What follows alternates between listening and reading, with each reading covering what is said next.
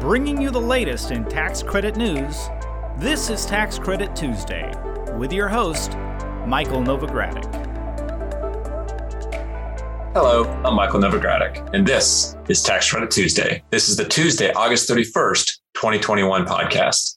Solar is the fastest growing source of electricity in the United States. The U.S. Energy Department reports that solar generation grew from 2.5 gigawatts in 2010 to more than 100 gigawatts today. That's a whopping 40-fold increase. That said, solar only accounts for about 3% of the country's annual energy generation. Now, the Biden administration has a goal to achieve a carbon pollution-free power sector by the year 2035. To reach this goal, the U.S. will need to deploy solar power at a significantly higher rate, a rate of 3 to 4 times higher. And if that is achieved, though, then solar can grow from the 3% of energy generation that I mentioned to more than 40% by 2035. A major driver, or perhaps the major driver for generating more solar energy is, and will continue to need to be, renewable energy tax credits. Now, the major investors in renewable energy tax credits have historically been and continue to be institutional corporate investors. Individual investors are not very common. That said, we at Novogradac are increasingly hearing from individual investors who are interested in investing equity in solar energy developments, hence today's podcast. Unfortunately, there are a number of tax obstacles that lead to the reasons why we don't see many individual investors. But for individuals who can navigate the tax obstacles, there are many benefits to investing in solar energy, including the big three of cash flow, tax losses, and of course, tax credits. So joining me in today's discussion is my partner, Nat Ing, from Novogradac's Walnut Creek, California office. Nat specializes in renewable energy tax credits and has helped many individual investors assess and overcome the hurdles in the tax code so that they can reap the benefits of investing in solar energy tax credits. And we're going to start off today's discussion with some of the key economic benefits of investing in solar tax credits. As I noted, cash flow, tax losses, and tax credits. After that, we'll spend the majority of the podcast reviewing why individual investors in solar are uncommon. And for that part of the discussion, we're going to dive into specific tax issues that do create hurdles for individuals. Now, to clarify, we're not going to cover all of the tax issues in this podcast. There are several tax as well as non-tax issues that individual investors will have to keep in mind before investing in solar. But we are going to keep today's podcast discussion focused on a few of the major tax hurdles. And then if we have time in this podcast, and if not in this podcast, we'll have a follow-up podcast. I'm going to ask Nat to share some case studies as to how he's been able to help clients overcome some of these tax hurdles. If you're ready, let's get started. So Nat, thank you for joining me on the podcast today. Thanks, Mike. Glad to be on. Now, as I noted in the intro, individual tax credit equity investors have been a bit of a rarity in the renewable energy industry, but that does appear to be changing. So maybe you could share with our listeners what's attracting individuals to the renewable energy tax credit industry these days. Yeah, I think we used to equate individuals with unicorns, but unicorns definitely imply rarity. Although maybe there's a population explosion in unicorns, that being said. Anyways, sorry for using the unicorn analogy once again, but I think there's a number of reasons why individuals are entering into the market now more than ever. And it's interesting. I think a lot of times when I first speak to an individual investor, they basically lead off with the fact that they're very environmentally and socially minded. And for that reason, I think that's usually what's attracting them first and foremost to the solar industry. Outside of that, however, there's a lot of other factors that I think are making it compelling for individual investors for multiple reasons. I think back when in 2017, when there was the Tax Cut and Jobs Act, it was sort of viewed by a lot of individuals as a little bit of a misnomer because a lot of folks sort of saw their taxes increase. Meanwhile, the corporate tax rate decreased. And what's interesting is the corporate institutional investors, mostly widely held C corps, which we'll get into later, were the predominant and continue to be the dominant investors in the market. But when the corporate tax rate fell, individual tax rates increased. I think it definitely gave individual investors more motivation to, perhaps pursue solar transactions because of the bump in return or ROI effectively. So that was, one of the drivers. And then I think, despite the ongoing pandemic, there's a lot of folks that have been successful and are generating taxable income these days. And I think there's also prospects of an increase in the capital gains rate that's motivating a lot of investors to, perhaps take their gain now and offset it with solar tax credits, if at all possible. So I think those are the main reasons why we're seeing, an explosion in the individual investors that are entering in the market. And it's definitely good to see. Well, I think you make a good observation on the difference in tax rates when, individuals sort of pre-Tax Cut and Jobs Act were at 39.6% sort of top rate versus corporations at 35%, not as much of a spread versus, post TCJA where the individuals are the top 37% and the corporations 21%. That ends up being a pretty notable spread in terms of the difference in the benefit from the tax losses. So that's a good point. So what definitely level the playing field a little bit there. So then speaking of economics, maybe you could describe what individual investors are looking for kind of at a high level in terms of returns, as well as what the market sort of offers. Yeah, it's interesting in terms of what we're seeing out there. And a lot of times it could even depend on the individual investor and their personality and their motivations. A lot of investors out there are sort of looking at it and saying, well, I'd rather invest in a solar system than pay Uncle Sam for better or for worse. And, to the extent that their returns, are realized in the first year, usually against their tax liability, it's a very good economic proposition to these investors. We have to remember that the solar ITC is front loaded.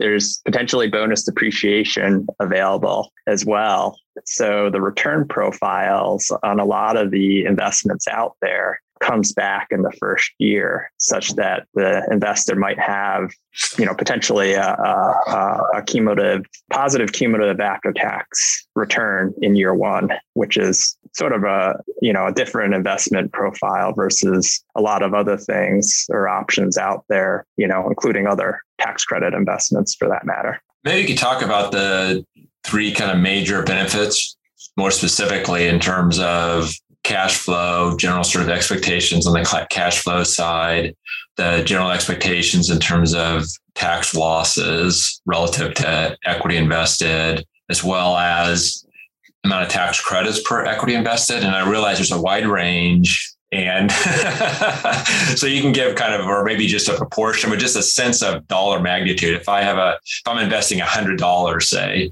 how much of that benefit do I think is coming from the cash flow versus the tax losses versus the tax credits? Yeah, it can really vary deal to deal. And then also it depends on the time horizon that an investor is looking at it. Some, want to monetize tax credits and be on their merry way, while others are actually looking at these investments as long-term investments. What's interesting is there's sort of a well-developed solar securitization and bond market that has matured. And in a lot of ways, having an equity investment in a solar system can mirror that in a lot of ways. Speaking of the range, there can be minimal cash flows, enough to justify economic substance to looking at it as a long-term cash flow annuity where an investor is monetizing,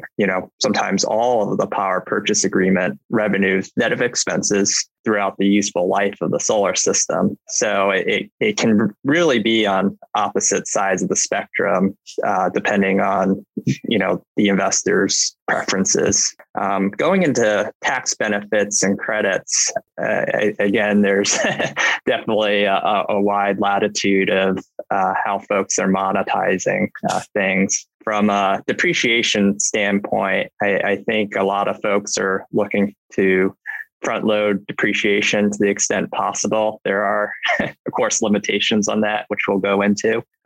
Tax credits, again, it depends on the type of investment that the investor is looking for. Some investors, depending on the product, might be buying credits sometimes on a discount, which, can, basically result in a lot of instant gratification, given that the credit's up front. So whereas, more of the longer term investors, will invest more money up front for delayed gratification, so to speak.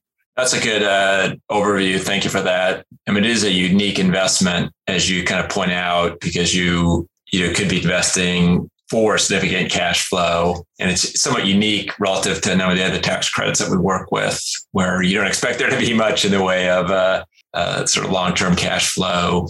And obviously, when you're dealing with individuals and maybe smaller size installations and the like, there can be a lot of customization as to which of the benefits go to which of the parties, the developer, the individual investor, or maybe a cash flow investor and the like. So maybe let's jump into some of the limits. In my introduction, I noted that individual investors in solar tax credits, one of the reasons why they're not as common are the various tax hurdles or impediments that exist. When I think of the tax hurdles or impediments, I think of three major ones. I'm not sure if I'll call them the big three or not. Maybe it's the big one and the minor two or something, but the most significant I always think of is the passive activity rules, of course, which go back to the 86 Tax Reform Act. And I'll have you talk about that. But the second two that I think about are the next two I think about are the at-risk rules, which kind of go back to 1984. And then there's also Section 461L, which is the limitation on excess business losses, which came in with the Tax Cut and Jobs Act. So maybe we can talk about each of these three hurdles or impediments, starting with the passive activity rule. Now, rather than dive right into solar, maybe you could first, for our benefit of our listeners, maybe to level set, describe generally what the passive activity rule is and what it's designed to accomplish, why Congress enacted it back in 1986. Yeah, I can give a little bit of history, but I think it's also important to take a step back as well. For some of the audience, a lot of them are experienced with dealing with, the traditional large bank or insurance company as a tax equity investor. Now, these large institutions, which are widely held C Corps, have been, involved for a number of years in the industry. And it's on a relative basis easy for those types of entities relative to individuals. So what Mike just sort of walked everyone through here is that to sort of cut down to it is individuals have hurdles, so to speak, or other tax considerations beyond what a typical widely held C Corp needs to think about. And just to sort of make it clear, I didn't do a good enough job kind of walking into this, is widely held corporations aren't subject to these limits. These are additional limits for individuals. And that's hence why, historically we haven't seen as many individuals, but please continue. Yeah. Some would argue that the tax code is a little bit discriminatory in that regard against individuals. Yes, they are trying to disincentivize everyone's grandparents from investing in this. And let's dig into that a little bit. So with respect to the passive activity rules, I sort of look at it from the standpoint of the fact that individuals usually have three buckets of income. There's active income, think, everyone's day job, if they have a day job. portfolio income. That might be your stock trading account, could be your cryptocurrency account in this day and age. And then the third bucket is the passive bucket. And the concept with these distinct buckets of income and losses is that the tax code is trying to effectively discourage mixing or commingling the buckets. So from that standpoint, if someone has an active income, but they're passively involved in, let's say, a solar investment, unfortunately, what that means is that the credits from the solar investment and the losses are passive in nature and therefore cannot offset their active income or their, wages from their day job, for example. So this is why, why a lot of individual investors are sort of discouraged sort of right off the bat from investing in solar, even though there's, all these other reasons why they should. So maybe you can discuss more specifically how the passive activity rule does limit individuals and their ability to participate in solar transactions. And, thinking, as you mentioned, there's the three buckets: active, and that's basically a real estate trader business that you materially participate in as a general rule. There's the portfolio, which is interest and dividends and the like.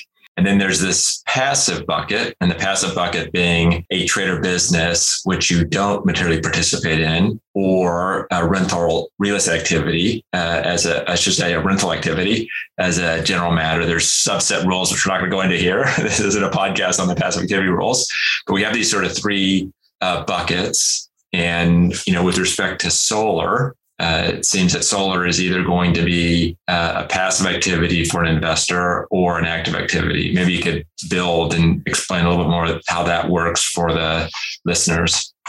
Yeah. Despite, I think, saying it's sort of a go or no-go decision, I think there's definitely a variety of ways that individuals can work through, of course, with their advisors, work through the passive activity limitations and, potentially participate in solar. I think, the easiest scenario that I've run into out there is those situations where someone has passive income sources, and passive income sources, can include rental real estate. It can, also include, other interests in trades or businesses where an investor doesn't spend, I guess, a significant amount of time. And the great thing about passive income is you can invest in solar passively and then use those passive credits to offset the passive income in a clean and straightforward manner. These types of passive income investors also have a lot of flexibility as well, because they can participate in things like LP interests, i.e., traditional tax equity transactions where the LP interest is per se passive anyway. So the passive income and the passive credits and losses sort of function like peas and carrots, so to speak, in terms of offsetting things, rather nicely.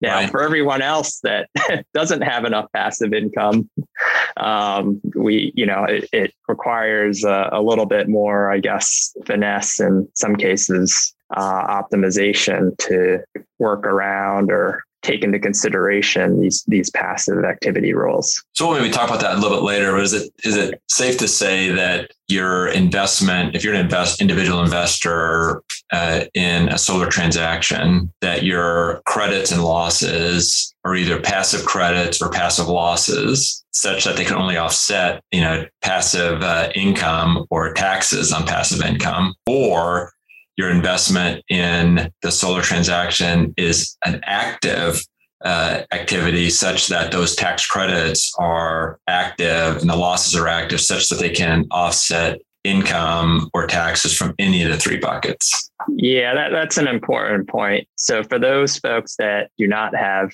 sufficient passive income to efficiently monetize tax credits and losses from a passive solar investment, there's definitely a number of ways that an individual can classify or treat their investment in solar as an active activity. Okay. And we can get to that in a bit.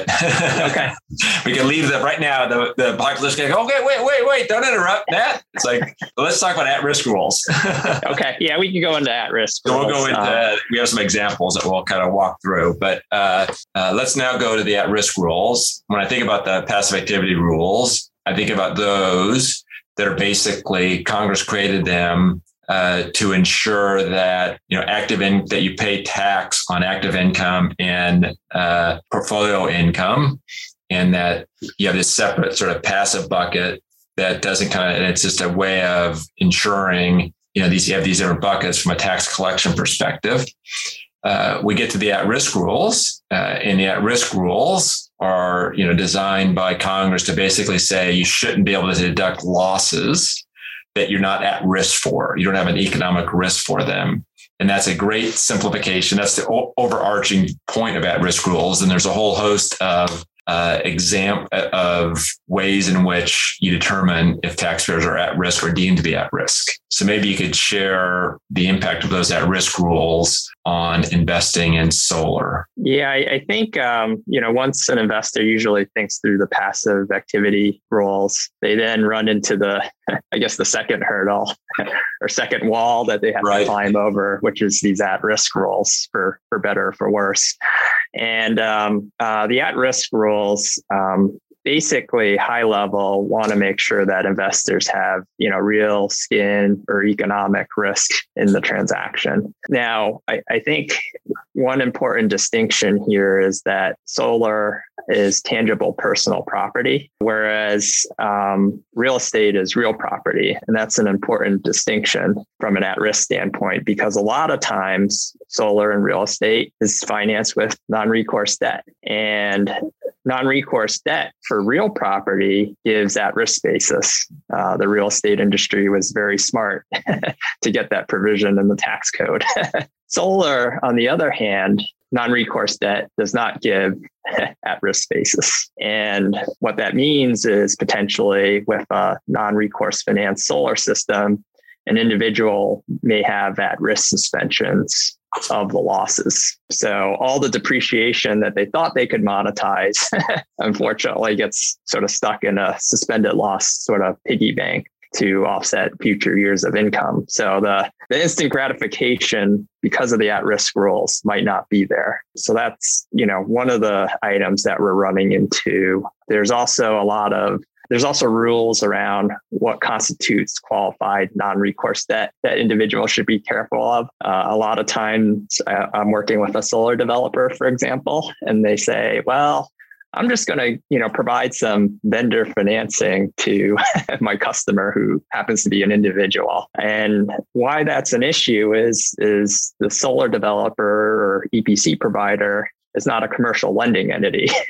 So their debt is not qualified non-recourse debt. And what does that mean? It actually means that the tax credit can get haircut on the deal to the extent that there's this non-qualified non-recourse financing. So it's something to be, very cognizant of if there's a non-traditional financing mechanism involved. Now, there's ways to structure the debt around that through a guarantee and making the non-recourse debt recourse. There's also things like the level payment loan exception that sometimes folks use to work around this rule. But it's definitely an item to keep on everyone's radar when an individual investor is involved in a solar deal. Outside of those two hurdles within a hurdle, I guess, there's also one other item that I want to point out, and it's kind of buried in the old at-risk guidance that gets scoped in. And that's having to do with leasing transactions. We've definitely tried to do a lot of lease pass-through transactions with individuals involved. And unfortunately, despite lots of trying, I'm not exactly sure if I've been successful in in structuring one or actually have, work with a client on one that closed. And it's because there's this minimum credit ratio that's driven by the amount of lease payments that have to be guaranteed by the lessee. And quite frankly, when guarantees come up, especially depending on the individual, it, a lot of times is not met with open arms, to say the least. And I think with a lease pass-through structure, what always comes up is, well, why am I guaranteeing the developer here effectively? So anyways, I think there's the at-risk rules do pose some structural limitations on what can be done in the context of individual investors. Well, thank you for that. And I'll just sort of maybe leave it with, we have these at-risk rules. They need to be navigated. There are qualified non-recourse financing rules. Be careful with who's providing the non-recourse financing. And then there's a minimum credit ratio issue around lease pass-through transactions. And then with that, let's go to the third impediment that I mentioned in the intro. And that's the, somewhat, I guess it's not that new, but it still feels new. And that's Internal Revenue Code Section 461L, which limits the ability to deduct excess business losses. So it limits individuals' ability to deduct certain business losses, of which are trying to make, solar losses, these business losses that you can claim against other income. So maybe Nat, you could describe what the limitation is, and then talk about how it's limiting or how it have to be navigated for solar investments. Yeah, admittedly, it wasn't on my radar until relatively recently when folks started bringing it up. Now, just quick history. This business loss limitation was actually in the Tax Cut and Jobs Act. However, due to the pandemic and the CARES Act, the can has been sort of kicked down the road, so to speak, until 2021. And guess what year we're in right now? 2021. So it's basically, it doesn't seem like the can be kicked down the road any longer, unless for some reason there's something that happens legislatively that at least I'm not aware of. So with the business loss limitation, I don't know, I think this is probably, one of the more controversial hurdles, I'll call it, that individuals have to deal with. And basically, what it's trying to prevent is for individuals from taking business losses and offsetting other types of income. What are those other types of income? There's a little bit of debate there, and there's a little bit of navigating the gray with everything. But it's defined as basically employment income and portfolio income. So the thought process is trade or business losses can offset trade or business income, but potentially not offset somebody's W-2 wages, for example. And maybe just in thinking about the passive rules, we had active income and losses. We had portfolio income or losses, interest and dividends, active income or losses, which would be, salaries along with trade or business income. And then you had this passive income, which is basically, trade or business income that you don't materially participate in. You're not really active in it. And rental income as a general rule. So you had those sort of three buckets. And then this 461L is sort of taking that active bucket, that active trader business bucket, and saying that, and your passive bucket, and saying there's almost like a sub bucket that if you have these losses that you're generating, you can't offset wage income and you can't offset portfolio income beyond a dollar threshold, which is $500,000 for a married couple. Is that a reasonable summary, or if you want to build out that summary? I like that summary. 461L is definitely taking some of the pre-existing limitations on individuals and sort of taking it one step further to reiterate Mike's point. And yeah, Mike is correct. There is a $500,000 loss limitation that, married filing jointly individual taxpayers, need to contend with potentially. And it's interesting because I think there's a lot of debate on what may or can constitute trade or business income versus trade or business losses for that matter. And, we're proactively working with a variety of practitioners across the space with their individual investors, trying to navigate these rules right now as individual investors are, actively pursuing deals. So it's definitely, a hot topic right now that everyone should be aware of. And the key being that if you can't use, you're basically capped on 500,000 of the losses against your, wage income and or portfolio income. And beyond that, if you have more than that, then you carry it forward. So it's more of a time value of money question. If you can't you can't claim as much of the losses in a given year, you have to delay claiming them, then that, reduces the value of the investment slightly. So it's just ultimately it's a pricing question. Would you agree with that? Yeah, I think it's a pricing question, but when, one of the primary motivations is instant gratification. No, I'm not saying it's not. I'm not saying it's not. I'm saying it's just a pricing question. I know that solar developers are saying it's easy for you to say it's just a pricing question because it's a matter of equity I'm going to have to close my transaction, get my transaction financially feasible. So I'm not trying to minimize it by saying that, but I just wanted to make it clear that it's not as if the losses go away. Right.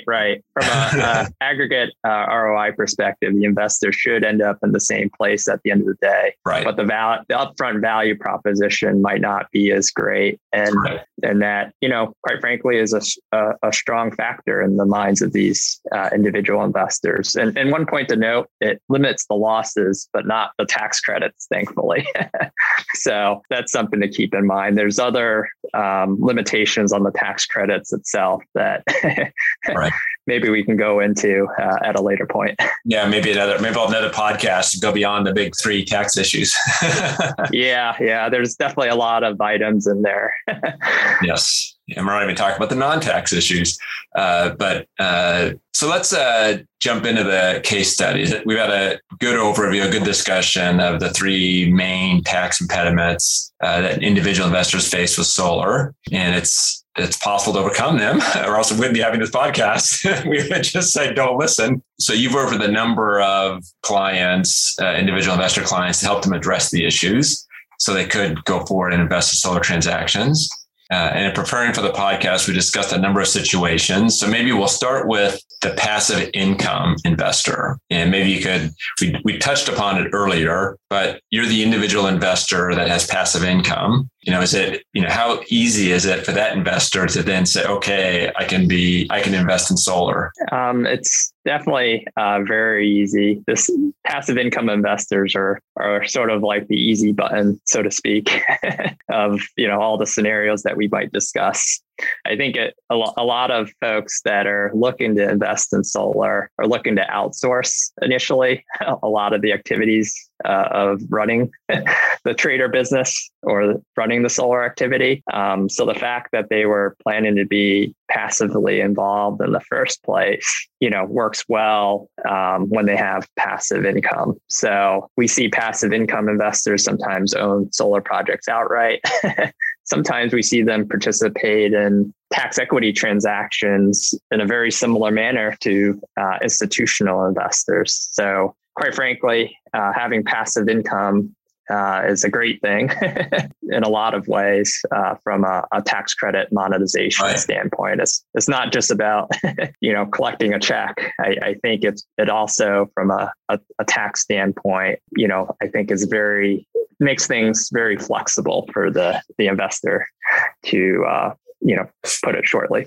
I mean, I would observe that, back in the 86, when the passive activity rules were created back in 1986, there was a lot of discussion about creating passive income investors and all the rest. There's a set of regs that were developed to sort of limit the ability to do that. And you never really saw very many investors that had a lot of passive income, in part because, when you think of the passive activity rules, and one of the original drivers was, you have rental real estate. Rental real estate was generating passive losses, and most rental real estate historically would generate passive losses, in spite of the fact that the activity itself is generating income because of the leverage ratios and all the rest. Well, the interesting thing about the full expensing, 100% expensing of personal property and land improvements is now a large number of investors in real estate will get these big deductions up front from these big passive activity deductions up front. And if they happen to sell some assets they've held for a while that generate large amounts of passive income, those losses can help sort of offset those gains. But then they find that once they've fully expensed personal property and land improvements on this real estate investment, going forward, they start having passive income. So we are seeing more, real estate investors, long-term real estate investors that are now becoming these passive income generators. So we're definitely coming across more of those types of investors.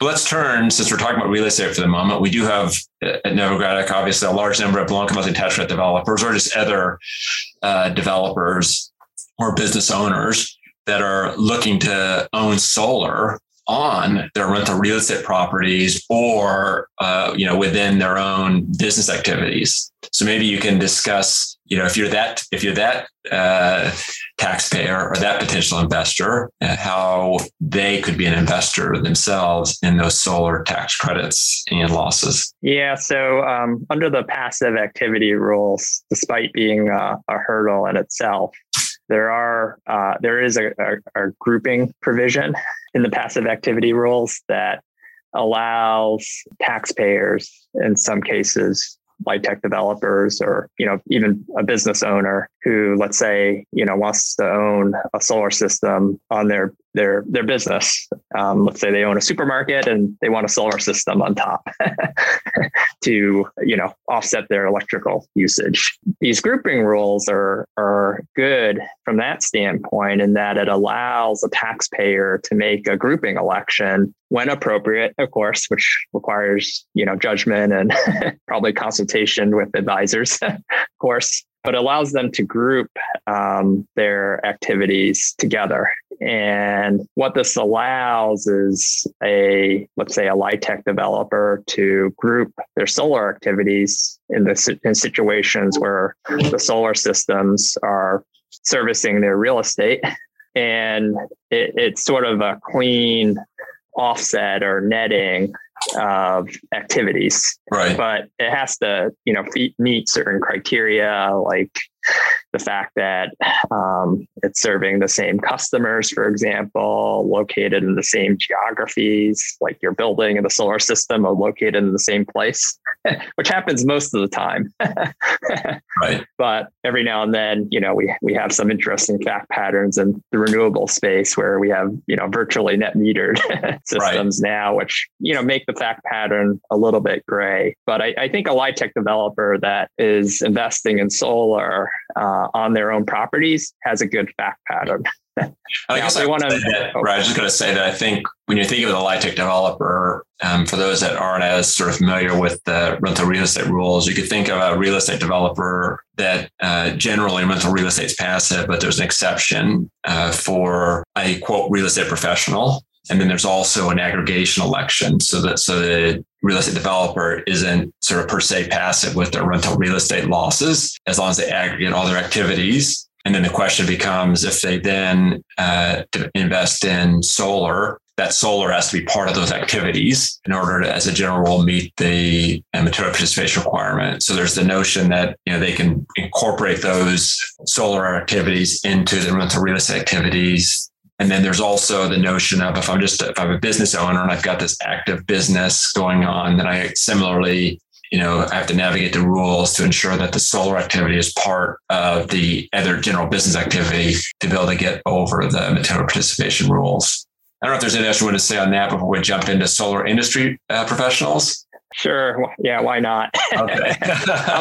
I like to consider myself a solar industry professional.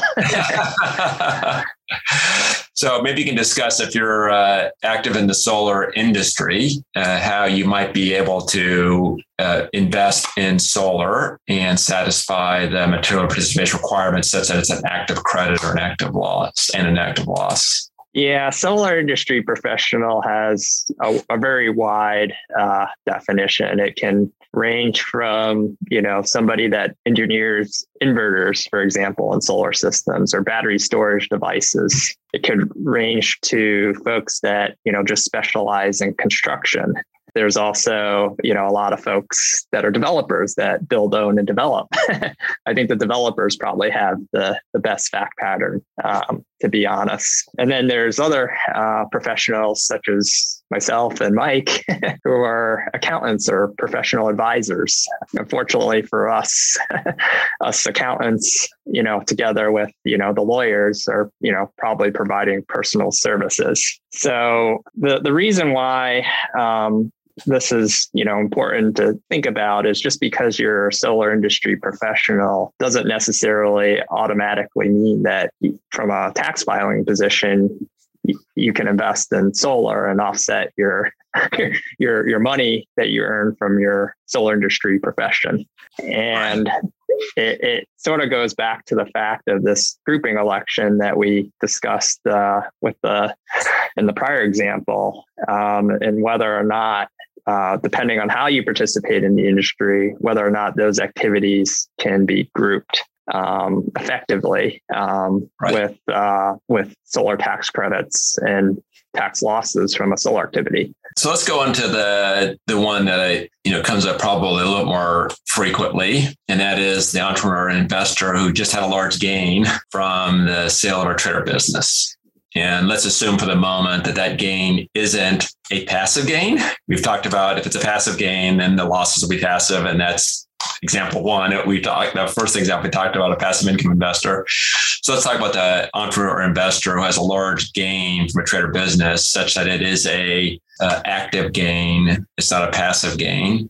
And What are some of the options for that type of investor? Yeah, I'll note that when a taxpayer exits an activity, even if it was a passive activity, it would shift to active. There's a specific provision in the passive activity rule. So I think I like Mike's example as it's actually on point with the tax guidance. So I think the entrepreneur or investor, a lot of times their trade or business is unrelated to the solar industry, or at least that's what I'm running into 9 times out of 10. So that entrepreneur or investor will need to figure out how to materially or significantly participate in the solar activity. Now that might mean they or their spouse spends 500 hours in the solar activity, managing and operating the trader business. I'll note that investor hours, which is loosely defined, doesn't count. So be careful. That's a very important point. Be careful with telling the IRS how much time you spent reviewing the financial statements, because that's how they defined investor hours. Also, there was a case where someone's admitted to engaging in recreational activities while visiting their solar systems. It's probably not the best fact pattern. So, spending time is definitely essential to being deemed an active participant in solar to offset active income. I would just try to leave it with, you got to make sure that you document the hours, and the hours have to be real business operating hours, not, the types of activities you would engage in as an investor. And there's examples of what's, as Net noted, there are examples of what are considered investor related activities versus, those activities that would count for purposes of the 500-hour test. And there's technically 7 different material participation rules and all the rest, which we can't go into here. But I would generally think of it as one or the other. Have to spend 500 hours in the active trader business of the activity, and have good, strong documentation. And obviously you don't want 500 in 1 hours. You need to have, you want to be well past the 500 hour. That's the minimum unless you're using one of the other tests. Well, let's go ahead. Oh, sorry, Mike. I just wanted to mention that there's maybe perhaps a slightly less onerous 100-hour rule, but the 100-hour rule is contingent that the taxpayer works more than anyone else, quote unquote, on that activity. So in outright ownership of a solar system, that can be workable. Just be careful not to outsource everything, because again, you have to spend hours on the business. Yeah. And then there's a facts of service.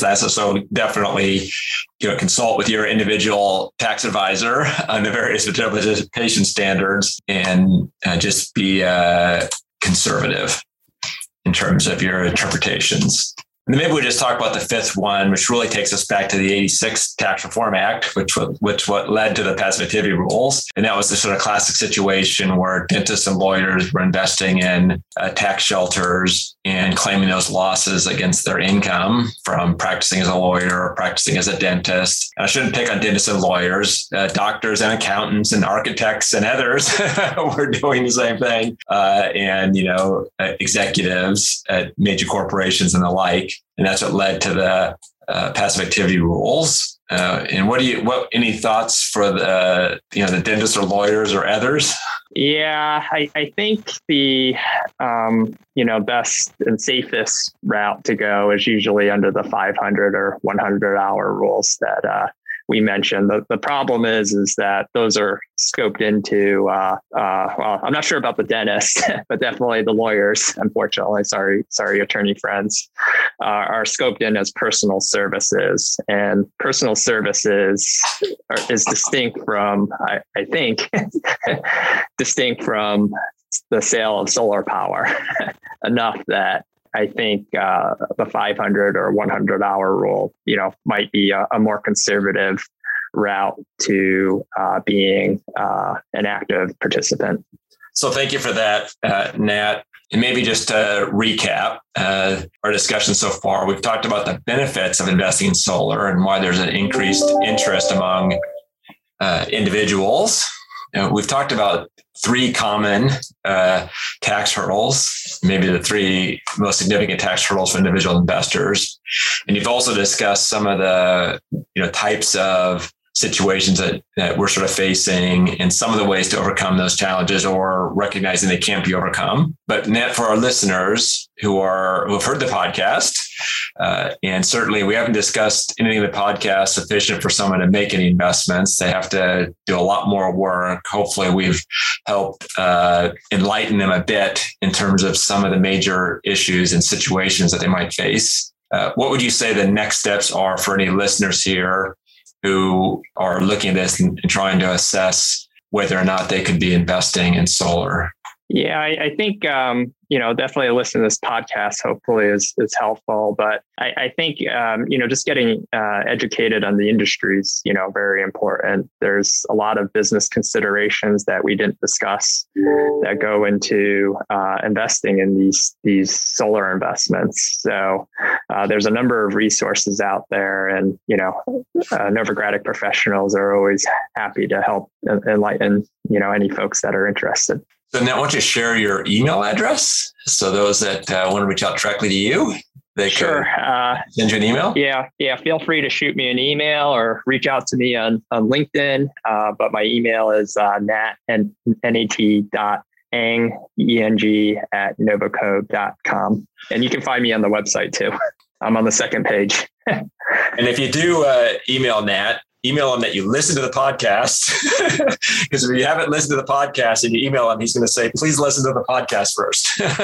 Yeah, that would be much appreciated. I think I've had a lot of these conversations, and to be honest, I learn something new every time, but hopefully this podcast is beneficial in helping everyone get up to speed. And at least accelerate the conversation. So when you start the conversation, you don't have to do as much of the preparatory work. So Nat, thank you for joining me on the podcast today. I really appreciate you sharing your insights about this very important and timely topic. And as I just noted to our listeners, I encourage you to contact Nat for more information on tax considerations when investing solar tax credits. As you can tell, Nat has a wealth of experience helping clients work through the issues that we discussed today. We delved into some deep areas a lot of times, and there's a lot of times where we use language that did require a bit of prior experience. So, wherever your experience is, please reach out to us. We'd be happy to help. Please be sure to tune in to next week's podcast. Next week's Tax Credit Tuesday, I'm going to have my partner, Tom Boscia, on the podcast, and he's going to discuss the state of the historic tax credit equity market. And more significantly, how historic tax credit developers can increase the investor equity they receive associated with their historic tax credits. We'll talk about ways to make an historic tax credit development more financially feasible as well. And I will just note that during our discussion, we'll explain why maximizing historic tax credit equity isn't as simple as just trying to receive the highest price per credit dollar. We have lots of talk about price per credit dollar, and the same thing applies with solar. That highest price per credit dollar doesn't necessarily translate into the most tax credit equity.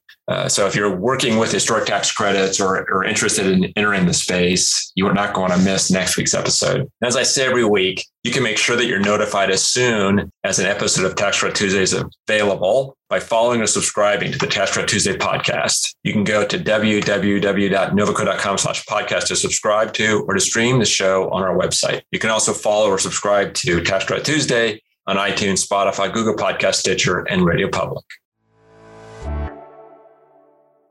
So now we're in our off mic section where listeners get to know a bit more about our guests, unrelated, at least directly, to tax credits. So Nat, I appreciate you joining me for this part of the podcast. So let me start with something that I always like to ask, and that is, what part of your daily routine do you most look forward to and why? Uh-oh. Yeah, I didn't realize we had this part until last minute, but you're going to get some uncensored responses here. Which is what I want. That's by design. Yeah, I think the most integral part of my daily routine is probably that first cup of black coffee that helps clear all the brain fog from the day before. Definitely, that's a ritual that I have to do no matter what. Well, very good, and it's accountant black coffee. No creamer or no sugar, just straight. And is there a type of coffee that you prefer? No, as long as it's black, it's good to me. I'm a quantity over quality type of guy. That's funny. So then going to the next question, give me a talent or hobby that few people know you have. Well, there's a lot of things that partner. there's a lot of things that people don't want to know. But that being said, I guess one hobby that I have is I like to mechanically tinker despite being an accountant. So, maybe if there's a zombie apocalypse, a little bit more useful in that scenario. I've been eyeing vintage trailers on Craigslist. Unfortunately, that's going to require 100% commitment. I have these dreams of like refurbishing an Airstream, for example. I see. The wife's already said no. So if I do go through with it, I better commit to it because I'm probably living in it on my driveway after I get kicked out of the house. Is there a project that you've done recently? Yesterday, the house fan died and I tried rebuilding it and unfortunately failed. So given that the heat wave's upon us, I actually have to run out after this to go get a new motor. Got it. But I tried. So my third and final question, aside from tax, accounting, consulting issues, if you could host a podcast on any topic, what would that be? As long as it doesn't need to be scientifically realistic, I have an idea. I think they just proved out Einstein's theory that light can create matter. I wish we could like teleport him from the past and tell him that and see his reaction. Maybe not on a podcast, but maybe on a YouTube video. That would be pretty interesting. Yeah, that would be very interesting. So thank you for that. And thank you for our listeners. That's it for now. I'm Michael Novogradac. Thanks for listening. This weekly podcast has been brought to you by Novogradac & Company, LLP. Archived podcasts are available online at www.novoco.com/podcast or by subscribing to the Tax Credit Tuesday podcast in iTunes. You can find related links referenced in this podcast in our show notes at www.novoco.com/podcast. Novogradac & Company, LLP is a national certified public accounting and consulting firm with offices nationwide. Learn more about our professional services at www.novoco.com.